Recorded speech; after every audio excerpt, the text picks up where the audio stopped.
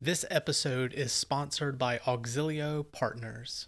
Our calling is freeing you to pursue your call to plant. Find out how at auxilio.partners/5 points.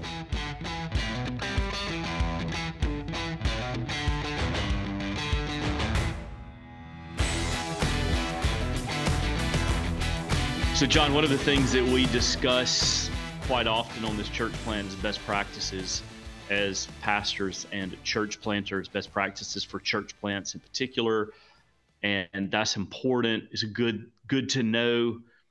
What about in marriage? What are best practices for you and your wife, Marty? What have you guys tried to maintain? What has been helpful over the years? Well, that's always convicting. First, the part of are you and your wife actually doing the best practices that you espouse? My wife is quick to say, "Hey, you're the counselor and you're not doing what you're supposed to do." I'm like, "Yeah, I know. Thank you for that encouragement." But you really, it's so essential because in any Christian marriage. Let's start with the fact that we know we're under assault all the time by Satan, by this world, by our own sinful hearts, by our own selfishness. I mean, marriages struggle all the time for real reasons, not just because couples aren't trying or they don't want to have healthy marriages. We have to fight for our marriage. And so, when I think of best practice, I think, what are we doing that truly communicates we're fighting for our marriage? We're fighting against our own sinful tendencies, and we're fighting against a world, a devil, and indwelling sin that just want to divide and don't want to be unified. Because, so many of our ministries fail, starting with our marriage failing, not on personal first. So all that to say, the top on the list has become known far and wide as the Kwasny rule of communication. I stole it from somebody years ago. I can't even remember. So it's really unfair to call it the Kwasny rule, but we have adopted it as our rule of life in our marriage. And the Kwasny rule of communication is simple. It starts with a number of hours we must talk every week. No excuses. And to have a healthy marriage, the Kwasny rule of communication is 12 to 15 hours a week. That's the range. Whenever I tell couples that, they look at me like, you've got to be kidding. 12 to 15 hours, there is no way. We hardly see each other 12 to 15 hours a week. Right. And so I have to walk them through why that practice is important, why it's the lifeblood of the marriage, why you read the research and the statistics of how many marriages have very little communication. And what I mean by that is not just communication, but conversation. So this is 12, not the business talk like we talked about earlier, but the conversation. You got to find 12 to 15 hours, which makes an effort. I mentioned in an earlier question, this going to bed at the same time and getting up at the same time. Well, one of the purposes is so you can have some of the clock can start ticking on those conversation pockets, right? If I'm getting up in the morning, now Marty and I can have 30 minutes of conversation while we're getting dressed, while we're, walking around the bedroom, while we're checking in for the day. We can have an hour of conversation before bed. And if you do that every day, you can get to 12 to 15 hours, even though we've had our marriage with 8 children. We always have people to talk to, but we have to prioritize each other. And if we don't stay connected in conversation, we're going to lose each other. It's just that simple. And, easy comparisons with our relationship with the Lord. What happens when you stop reading the word and stop praying? You cut off communication with God, essentially, right? And what happens to your Christian life? Nothing good. Same with marriage. Communication is the tether. So you've got to have 12 to 15 hour Kwasny rule. We audit ourselves regularly. We bring in an auditor from and say, are we maintaining 12 to 15 hours a week? The second one on my list of best practices is shared vision. Shared vision for life, but shared vision for marriage. We early on kind of renewed a yearly vision statement. I'm a mission statement kind of guy, even at church. Sadly, we kind of set mission statements and then forget them. We don't look at them. We don't press them through all that we do in ministry. And the same goes for marriage. If we don't press a vision for what is our marriage supposed to be, what is our family supposed to look like, what is the role of ministry in our marriage, sharing the vision keeps us on the same page, and that keeps that unity and intimacy like none other, because we're the team. It's us. We've signed on to this vision. If you don't renew that vision, if you don't talk about it regularly throughout the years, you shouldn't be surprised that maybe people are veering off that vision as a couple, that one person has a different idea of how life should be by now, or what my marriage should look like by this year. And so my wife is really good at, much better than I am. She'll remind me of, like, we haven't sat down and talked about our mission, and I think we're off mission a little bit. Like, okay, let's talk about it. I don't like those conversations necessarily, because as a spiritual leader, I feel a little insulted, right? When, like, you're not leading well is kind of what she's saying. And I don't like to hear that, but she's right. Right. We have to get together, and what's our vision? What's our mission? Mm-hmm. Yeah. We've extended the rule to dating and future spouses. And it's been, not, sorry to interrupt, but it seems like such an easy thing to understand. But it's a concept that's not carried out very well. And it's been really helpful for me as a parent. And, sadly, I probably haven't done as a good a job in terms of marriage, but it's a very helpful, practical principle. Yeah. And some people with that one have questioned me of, like, what do you talk about for 12 to 15 hours? And that's kind of telling, isn't it? It's like, right. Because business meetings don't take long, and again, that's why most communication is text between couples these days, sadly. Like, they can get a lot done by text. It's like, if you really designate the time, if you build the time, the conversation will come. And you will find a whole lot of things to talk about that you didn't realize you needed to talk about.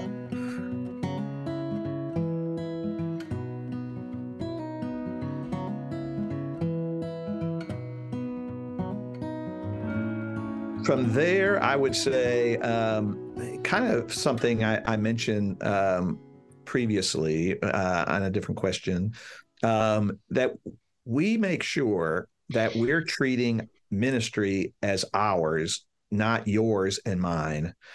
My wife is now got a new title at Johnny and Friends International. That's Regional Operations Director over Mississippi, Alabama, Louisiana, up to Memphis, and over to Florida even now.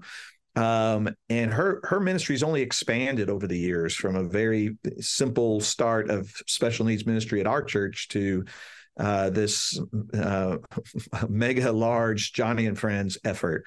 So it's really easy. And of course, you listed some of the things I do. I have a lot of things that I do in ministry. And it's so easy for couples in ministry to think yours and mine. This is my ministry and that's your ministry. And so for us, we again are not just the team. We're the team in ministry. She helps me in my ministry, mine, the Lord's, but mine, you understand what I mean? And I help her with Johnny and Friends.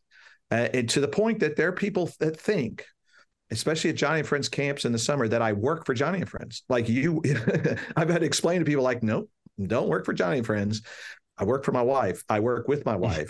I want to see her grow in ministry. And we never want to communicate, that's yours. I don't want to hear about it, or I don't want to help you with it. You fix it. It's your problem, your staff. And she doesn't need, I don't need to hear that from her either when I share things going on in the church, like, hey, that's your ministry, or hey, that's, what you're working on. I don't need to hear it. Now, of course, again, back to the 12 to 15 hours. Now we're talking about, we got to have time. We got to make time because, full disclosure, there are times where I think most of our 12 to 15 hours is talking about Johnny and Friends and not a whole lot about One Story Ministries or Pear Orchard or the things I'm doing. Well, that's self-centered on my side. I've got to say, so what? So what if that's what we spend a lot of time at this juncture is? But my wife has, responded when I've said, hey, can we just kind of not talk about that problem, but talk about mine tonight? And again, we remind each other that if we're in this together, we must be emotionally, mentally, spiritually all in on both efforts, all efforts. And it's what we do together. Let me ask you just a follow-up to that. Just maybe you could help, because I think this would be a question that many listening to that, because I think the, quasi rule of communication and the ours, not mine kind of dynamic are things that we would relate to. The question is, I mean, as you and Marty wrestle through this, how much do y'all try to guard? How much communication do y'all try to guard in that kind of shared vision dynamic that is really about personal care, as opposed to constantly it always being some kind of ministerial conversation? How do y'all navigate the distinction between personal communication, marital communication, intimacy, and ministry, not taking up every part of your 12 to 15 hours? Oh, it's a great question. I would probably say not very well sometimes. Ministry, the job can dominate. Yeah. And then, quite honestly, periods of time, kids dominate. Sometimes I get tired of talking about the same kids problem every time. Like, do we have to talk about her again?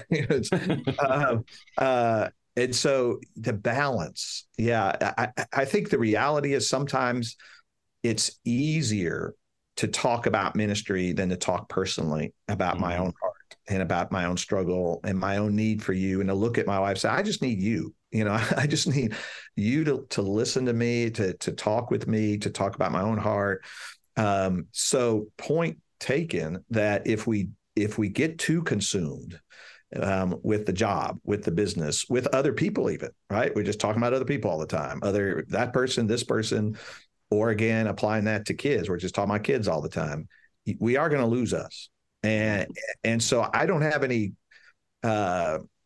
great method of, demarcating time, but you better do it. You better say tonight, and I have noticed as, husband, as spiritual head, I do think it falls upon me because sometimes I think it feels more caring if I just say, Marty, whatever you want to talk about, I'm just here to listen. But there are times I have to lead and say, as important that is, that's dominating your mind too much. And she'll admit it. If I confront her gently and say, it's dominating your heart, what about us? What about the kids even? What about family life?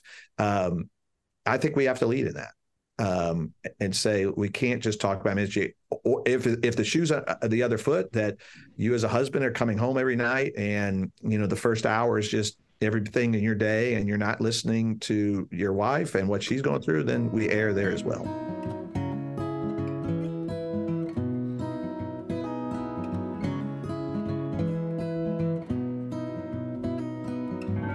Well, I would say another one, which is related, and probably ties all this together, is we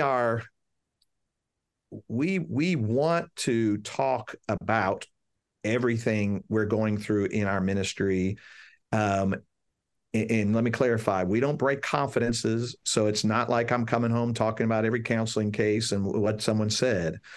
But when you truly hold to your one flesh relationship, we must act that way, and we must sharing the ministry means I've got to take I've got to welcome you in. And what I mean specifically is I've also got to welcome you in to help me solve some of the issues going in my world, you know. And let's put it outside of ministry for a minute.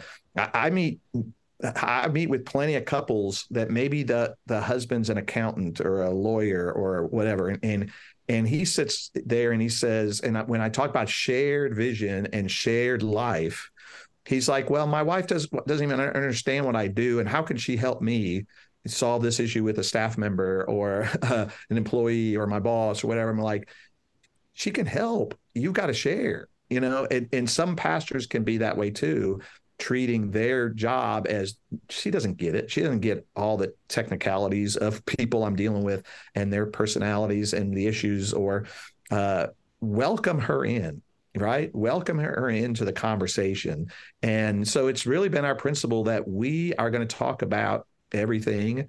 Again, not letting it dominate all of our 12 to 15 hours, but saying you're welcome to correct me, to give me insight, to give me input, to give me help in this area.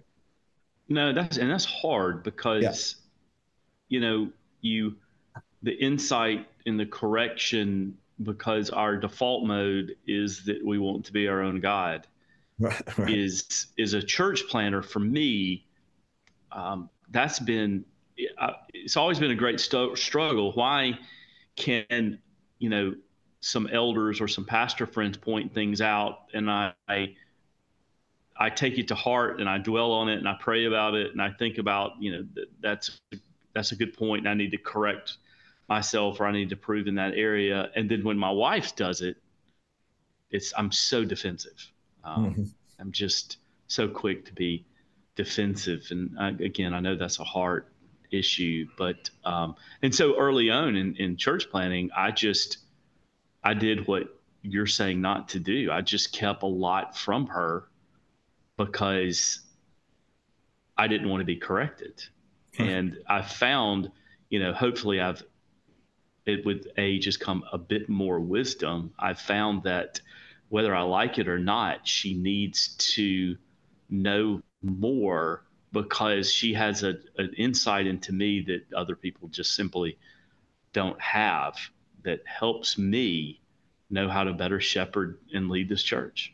Yeah, I'd say similarly. You know, John, I think these are things that we talked about with y'all early on, and the disciplines that we've put into our marriage. And Emily's had, you know, a vibrant voice into ministry. I'm grateful for early counsel that we got from y'all in that, and her role in those things. And you know, as responsibilities grow and expand, and those dynamics happen. I found that my capacity for managing and dealing with things and kind of walking through things has really only been possible because I can run things through her. The regular discipline of that is there, and that she understands limitations and she can help draw boundaries. She can give insight into direction, and then vice versa.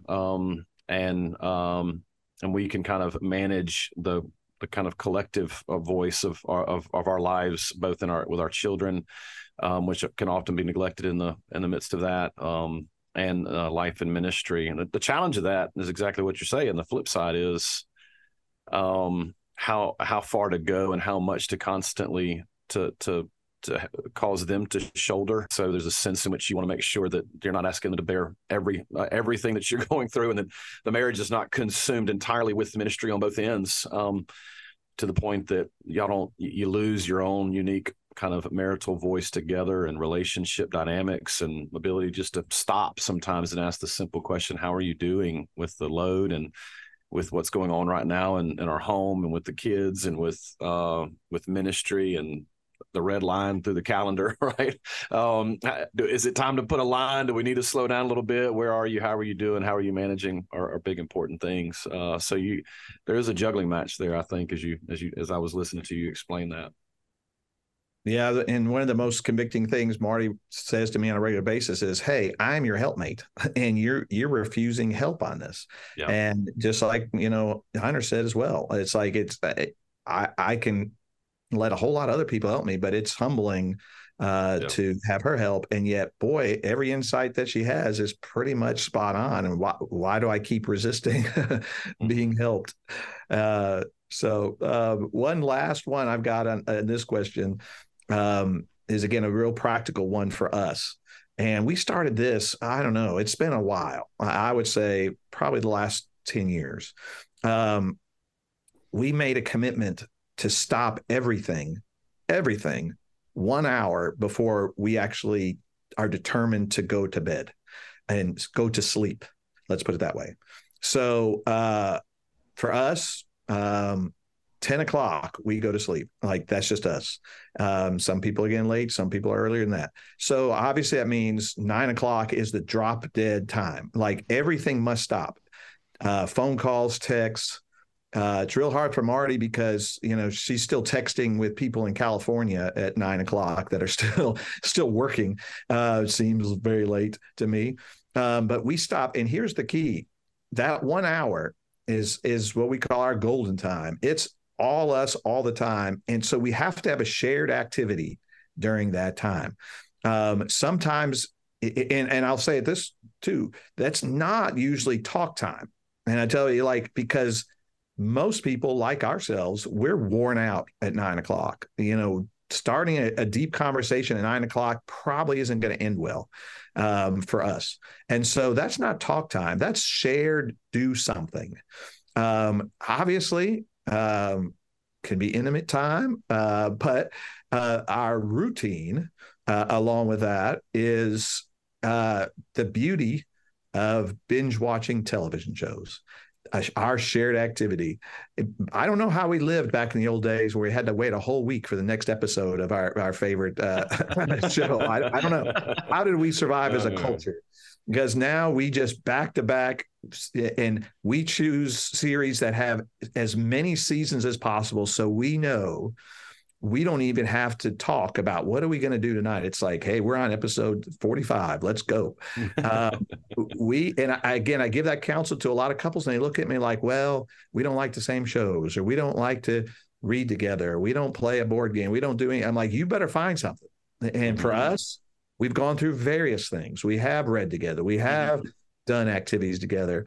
But that hour for us at the end of the day is golden because we do rest from it's our little Sabbath, right? And it's also reconnect. If we're watching a TV show, my wife will probably want a full body massage while she's there to finish her day after Johnny and Fred's like, I need to help stress relief. All right, we're watching the show. We can do that. And so doing, some people advocate best practice, weekly date nights and whatever. That's great. But this is kind of built in pretty much every night. We don't really miss a night unless we have something that runs late. 9 o'clock, drop dead, we're together. The challenge is to put away that phone, for sure. But that's our hour. Yeah. Well, John, this has been very helpful and encouraging, while at the same time really soul searching on some level as well. What areas do I need to improve and strengthen in my marriage? And really, as a pastor, how can I help and encourage the marriages in our church plant? It's something that's been rattling around in my head as well, which would certainly begin with praying for them more. But we are so grateful that you joined us, and we just really appreciate you taking the time to join the 5 Points podcast, and you've been a blessing to me. Yeah, John, thank you so much. I'll just mimic Hunter's words. Your ministry to me and to my family has been just an overwhelmingly helpful one that's really hard to measure. we still use the Kwasny rule of communication. We talk about it regularly. It's actually reality. We call each other throughout the day, and those are things that you've talked about, logging all of those times, making sure there's meaningful conversation, not just business, but when you're calling in to check in and just see what's going on, or how are you doing, or when she's having a hard time with something at the house, or you got something in ministry you're just struggling with, and you call and check in. We do those several times throughout the day. It's so much so that there's times when I look at her and like, hey, look, today's kind of sermon writing day, and the third phone conversation is officially throwing my brain off. So could you give me till 5? And sometimes it's drawing boundaries around it. So so much of y'all's ministry has had a profound effect on us. We're so grateful for it. Thank you for taking the time today to be with us and to share some of your insight and wisdom to our listeners. Well, thanks, guys. It's been a pleasure to be with you. Well, again, it's been a delight to have you on this episode of 5 Points Church Planting Podcast. Again, we've been so glad to have John Kwasny with us today, and hope your time with us has been helpful, and we look forward to seeing you next time. That's the last word for now. You can reach us with comments or questions on Twitter or Facebook at 5 Points Planting, or by email at reformedplanting@gmail.com. See y'all next time.